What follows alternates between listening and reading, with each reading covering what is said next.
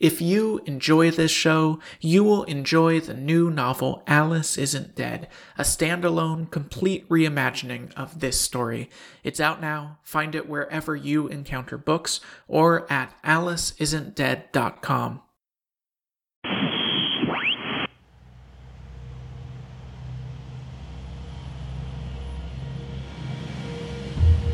This is not a story. It's a road trip. And like any road trip, the stuff that ends up important isn't the stops planned along the way, but the detours you're forced to make. The weird vignettes caught out of the corner of your eye. The places you never thought you'd end up, and that you'll never return to. This isn't the ending I thought we were heading for, but it's the ending we're gonna get. Alice, But not Alice. I don't talk to her this way anymore. Because I sit next to her in this truck day after day after week after week. Who needs a radio when I can put out my hand and rest it gently on her arm or her leg and let my touch communicate all we're still unable to say? It isn't the same between us. Not yet. But I'm willing to wait it out until I've made it right. I hope all of this that we've been through was worth it. Nothing ever could be.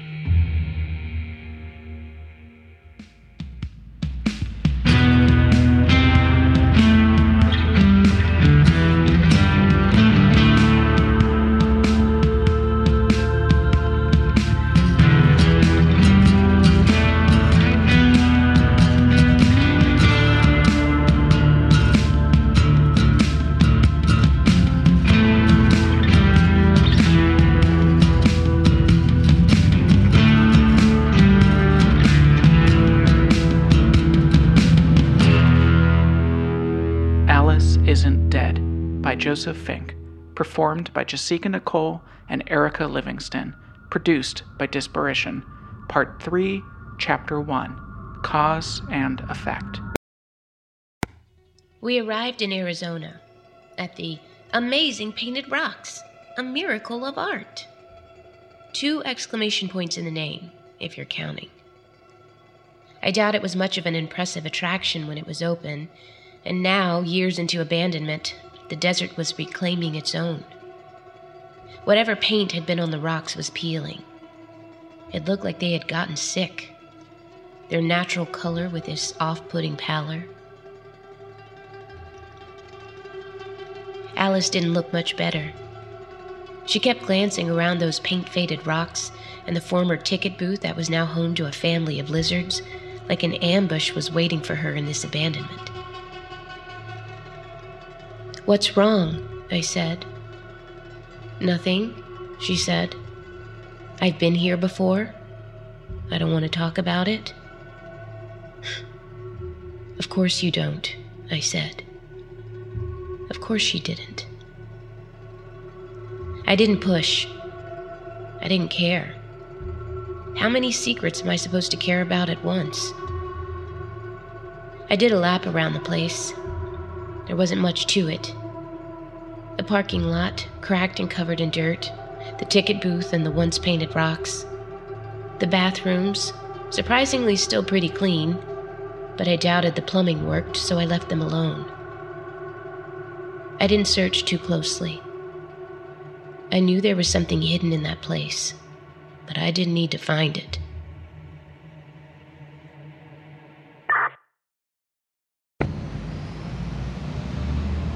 We've left Arizona now. The job is done. Got to get out of state for a bit. Gone to the coast, straight west to water, and then turn north. On the 101 south of Santa Barbara, there are oil rigs out on the water, like giants from a monster movie, stepping up out of the depths. Tucked into the hills along the road, I see the fire of a refinery, burning constant and hot, strange against the lush post-rain greenery. There was so much hidden at the Amazing Paint Rocks. physically hidden, but also hidden there was a story I'm not ready to tell her. How am I supposed to explain how the gut-bottom shock of that place nearly took me off my feet when I stepped out of the truck? Because she hadn't told me where we were going, because she didn't think it mattered. Because she didn't know that if my story had a first sentence, then that first sentence took place there. My secret is buried there along with whatever else they've put in the earth, but it'll have to stay buried. We had a job to do, right? And not a lot of time to do it. So we got the stuff from the trailer. Carefully, we've been real careful with all of this. But the moment you get confidence in your own care, that's when you slip up. That's when it all goes. So we didn't take any of it for granted. We checked for any possible trip hazards before taking every step. We split up, went through the place, laying down what we had throughout. We didn't talk as we worked. There was some pointing, facial expressions indicating yes or no, or how the fuck should I know? Figure it out on your own. I don't know if it would have made a difference if we talked. But we didn't. South of Santa Barbara is the town of La Conchita, tucked between the highway and the hillside, which is, in California, a dangerous place to be. Landslides have been reported here for well over a century. It might be this stretch of land was cleared out specifically to put some distance between the hills and the railroad tracks. And yet people filled that margin with houses, and then a town. The first major landslide of modern times happened in 1995. The town was declared a geological hazard area. Everyone knew it was going to happen again, but they stayed. Then in 2005, even more of the hillside collapsed, killing 10 people. A report from the US government said that, quote, no part of the community can be considered safe from landslides. And yet, La Conchita still has a population of over 300. I shouldn't judge. No one should. We all do lots of things we shouldn't, though. It's hard to walk away from something you've put your whole life into, even if you know it may end up killing you.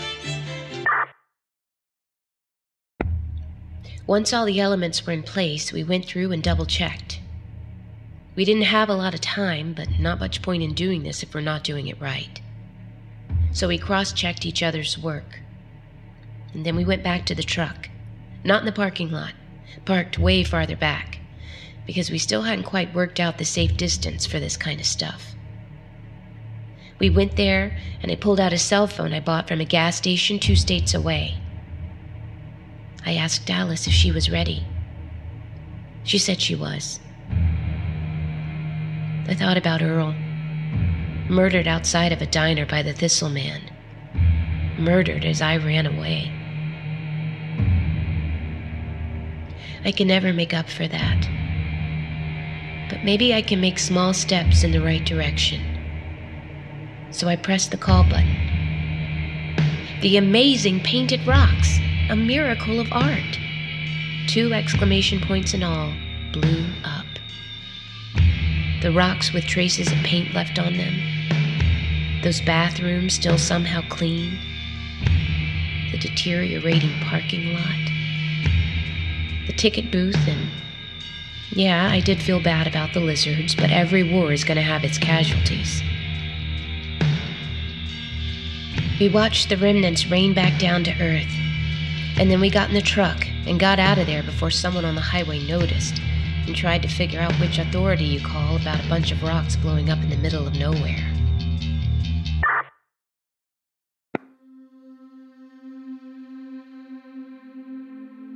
Walking along the beach in Santa Barbara, and there's 2 old men sitting on the wall between the sidewalk and the sand. One lights a cigarette and the other one says, "Those cause cancer." And the smoker says, "Cigarettes don't cause cancer. People cause cancer." And then he laughs for a long, long time.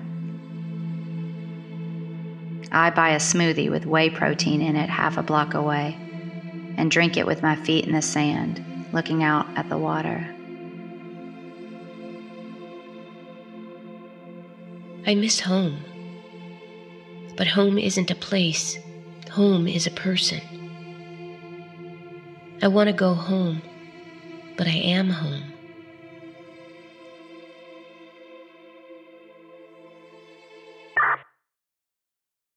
Sometimes folks on TV call us the derelict bombers, but mostly they don't know what to say about us. What kind of message are we sending by bombing empty buildings and abandoned roadside stops? We've never even come close to hurting a person, and all the places we blow up, no one is even clear who owns them, it having been so long since anyone did anything with them. We don't worry about what the journalists think we're doing. The message is not for them. 5 months since I pulled her out of that underground base. 5 months of living like this. Parking the truck far from the highway, behind trees and brush, living always as wanted people. Never turning our faces fully to a stranger. We found each other. We're both here. Now what? Now we turn to open war. It took us a couple of months to learn enough and gather the materials so we felt we could pull off these bombings reliably. Because we're not interested in accidentally blowing ourselves up. We're in this for the long haul, and we can take the time to learn what we're doing. A lot of Googling from public libraries and looking formulas up in physical books so we wouldn't set off any flags from those that monitor us all. And once we felt confident, we went and blew up our first Bay and Creek base entrance. They have these hidden bases everywhere, and once you know what you're looking for, it's relatively easy to find them. Abandoned places near to a highway with murky ownership leading through shell company after shell company. What waits in the abandoned places? We know. Secret doors to secret bases. A tiny latch or switch hidden somewhere in a roadside derelict, which opens up the door to Bay and Creek. But we don't even need to find it. We just blow the whole place up, leave the entrance unusable. Not a devastating attack, of course, but hopefully annoying to Bay and Creek. Hopefully causing them a great deal of trouble. But I can tell Keisha has had it. I can tell she no longer thinks this is enough. Because it isn't, is it? It's not enough to just annoy them. We're like mosquitoes, she says. Mosquitoes kill over 1 million people a year, I point out, but she snorts. We're not giving them malaria, she says. Well, maybe we should consider doing that, I say. I laugh. She doesn't. We don't have malaria. What we have is information. We know about Bay and Creek, and we know about Thistle and the U.S. government. We need to get that information out of us and into the world. All of those journalists wondering what the derelict bombers are about. The message wasn't for them, but maybe it should be.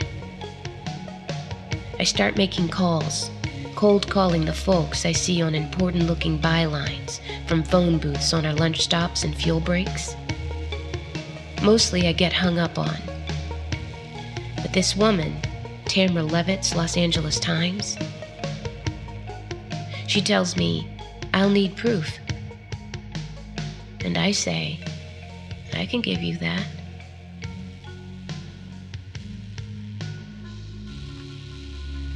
Causality is a tricky thing. Cigarettes don't cause cancer. People don't cause cancer. It is the intersection of the two which makes cancer happen.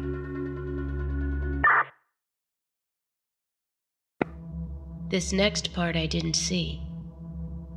I didn't know about it until later, and even then I can only extrapolate. I don't have any participants who would be interested in talking to me, and if there were any witnesses, they wouldn't have survived the witnessing. In a field somewhere, let's say Nebraska, only it's not Nebraska, but it's similar to Nebraska. A man walks out along the grass. There's something wrong with how he's walking. He has a limp, maybe?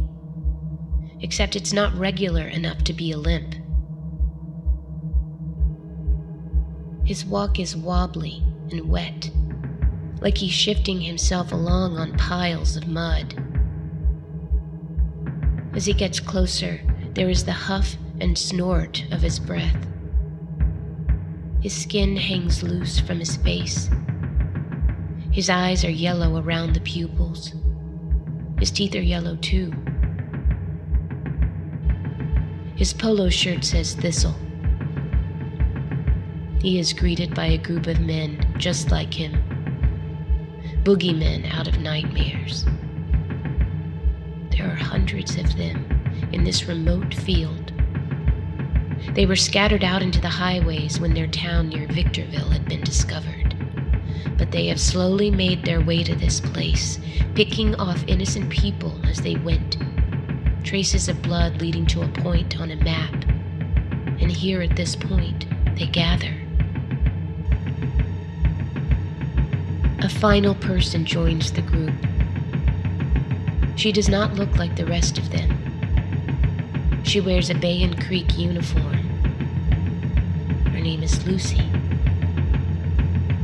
Once, I thought she had rescued me from the Thistletown.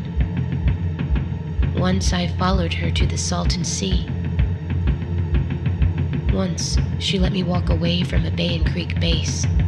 Let me think it was an act of mercy. Now she looks over this group of serial-killing monsters, and she smiles and says, "Okay, let's get to work."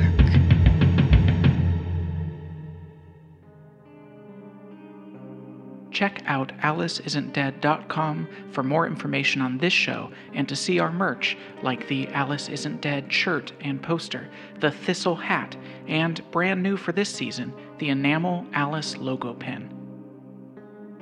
This show would not be possible without our Patreon supporters, such as the ethereal Yael McHugh, the inventive Kevin Land, the reliable Scott Fry, and the jocular David Collins. If you would like to join these folks in helping us make this show, please check out patreon.com/AliceIsn'tDead, where you can get rewards like director's commentary on every episode, live video streams with the cast and crew, bonus episodes, and more.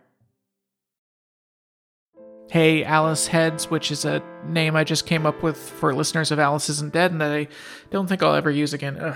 Anyway, I'm releasing 2 books this year, which is a weird thing to say, but I've been working on both of these for years and I'm so excited for you to read them. Okay, first on May 11th, 2021, The First 10 Years, 2 sides of the same love story. So there is a love story that happened behind the scenes of Welcome to Night Vale between me, Joseph Fink, and Meg Bashmaner, voice of the Night Vale credits and MC and tour manager for the live Night Vale show. In this memoir, we recount the first 10 years of our relationship, year by year, without consulting each other beforehand. It's a funny and romantic story about how differently we experience and remember our lives. Then, on July 20th, The Halloween Moon, my first ever novel for ages 10 and up. Esther Gold loves Halloween, until the year that Halloween night just won't end. Even she doesn't want Halloween to last forever. No matter your age, if you're a fan of Alice Isn't Dead, I think you're going to love this book. Get these books wherever you get your books. Today's quote: "She could only cry in loud whispers between her sobs, after her sweet dim perspective of hope, that along some pathway they should meet with unchanged recognition and take up the backward years as a yesterday." From Middlemarch by George Eliot. Thanks for listening. This has been a production of Night Vale Presents. Find out more about us and our shows at nightvalepresents.com.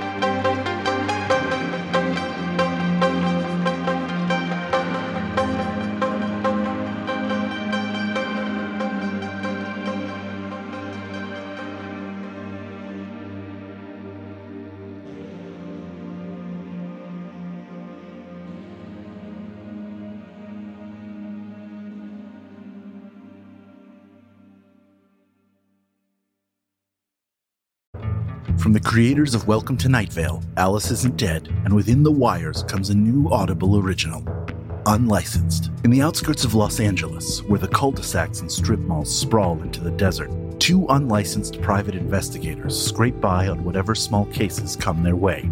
But when a teenage girl pleads for them to take the strangest case of their career, this unlikely pair, with no resources and no backup, will follow a trail of seemingly unconnected cases, which will lead them to a ransom, a murder, a mysterious wellness center, and a conspiracy that might go all the way to the governor. It's important to catch small fires early.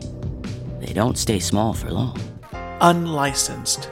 Available now at audible.com/unlicensed.